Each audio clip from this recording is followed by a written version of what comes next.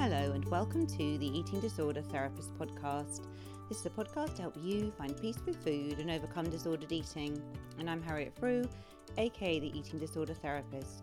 And I'm so excited to share with you all kinds of stories, tips, information and guest interviews to help you on your journey in finding peace with food. So thank you so much for listening today. Now today I want to talk about comparing yourself with others, because this is something that comes up in the therapy room all the time for my clients, and it occurs around body image issues, but also around lots of other life areas too. So comparing ourselves, I think as humans, it's a very natural thing that we do. We are social beings. We are kind of always consciously or unconsciously checking out our social status. And I guess in life as well, I think it's helpful, necessary, encouraging, even inspiring to have people that have gone before us, can trailblaze and motivate us to be our best selves. And I can think myself of many people along my life journey who have played such an important role in helping me to stretch to higher limits, push myself beyond my comfort zone, and have given me real hope, often unknowingly when I've read their books, to take a leap into more challenging waters and lead a fuller life. But what can be dangerous is when you give this person maybe God or goddess-like status. You have them on the pedestal. You assume they are perfect, gorgeous, multi-talented. They're always right. They have it all sussed. And you put them up there on the throne of specialness. And they can be seen as superior, better than, worthy, etc. And of course, all of this isn't helped by social media. People fuel this phenomenon by naturally posting, speaking, writing about the most glossy, shiny version of themselves for all to see. Also presenting their most put together version, public face, as they go about their daily lives. But of course, it's just a snapshot. And when we see these images, we can often look at them and feel very sort of admiring, even kind of worshipping, assuming that these people that we're looking at, whoever it might be, that they have it all together. And no one really has it all together, but it's so seductive, isn't it, to be lured down this path. And I think often as well, when we look at these images, when we look at others in this way, we can feel quite envious and maybe a bit contemptuous sometimes. How dare they have it all together and seemingly have such a picture perfect life? It's just not fair. So of course, the problem with putting people on pedestals is this is not conducive to creating and boosting your own self-esteem. If someone is up there with the gods, then you are inevitably down and possibly feeling inadequate, less than, and not really good enough. You're giving away your power, to which others in this elevated position might unconsciously respond to. Anyone with a streak of narcissism in their psyche will love the fact that they are adored and will undoubtedly encourage this, even if unconsciously. Who would not like to feel idealised, worshipped and special? It is a trap we can all be vulnerable to slipping into.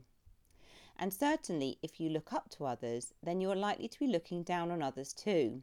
And this is harder to admit for all of us, and it can be often very subtle. Looks, job status, house ownership, accent, clothes, education. We can all like to think of ourselves as very accepting and non-judgmental. However, the reality can be somewhat different. And I think as well, if you tend to elevate people onto pedestals, then sometimes as well, you might find, although you are doing that more and you are feeling in the inferior position, you will have those moments probably where you are feeling superior to others and putting them in the inferior position. And it's because you're doing this kind of whole comparing thing and you're in the habit of doing it. So when you look down on others, this is a subtle way of trying to feel better inside. Again, this whole comparing. And when you feel you compare favourably to others, you might feel a temporary boost to your self-esteem and worth. So striving for the perfect body, the cleanest house, the best behaved children, the highest flying career can often be an attempt to boost flagging self-worth. And the feeling that at least this is the one thing I can do better than others. And we can all be vulnerable to doing this. We live in a very externally validating, striving society. So if you notice yourself doing a lot of comparing, putting people on pedestals, falling into that superior, inferior trap, have a think about where it might be rooted. because possibly you were compared a lot to your siblings or friends as a child, and this may have been from others, or it may have been for whatever reason you started to compare yourself and feel less than or better than others. So have a think about where it might be rooted, and think about the earliest time in your life that you noticed this happening. So who are you putting on a pedestal today or comparing yourself to? Is there someone at work maybe who seems to be especially talented, clever, or a super communicator? You feel you could never measure up? Do you look at mums at the school gates and assume they have the perfect lives and faultless children? Do you have a friend who always seems to have it all together? Looks, career, work, or family life? And who are you looking down on? Do you feel that you're better than someone because of your appearance, your body, the way you look? Do you feel superior due to your education or career? And are you aware of making endless comparisons to others in an attempt to make yourself feel better? So these are quite hard questions to answer, and I think it's quite hard for us to admit to, because I think none of us likes to think that sometimes we feel superior. And also I think we don't really like to think of us feeling inferior either, and we don't like to feel envious of others. We don't like to be comparing ourselves to others. But I want to just say that these are all normal human things to do. And the really helpful thing is just to openly, bring this into your awareness, because when you're aware of it, you can begin to think about where it's rooted. You can start to think about changing and modifying your behaviour, and maybe having a different relationship to yourself and others. So how do you break this pedestal comparing trap and create better self-esteem from the inside out? So number one, it's the good old awareness thing. Notice when you're doing it, start to be aware.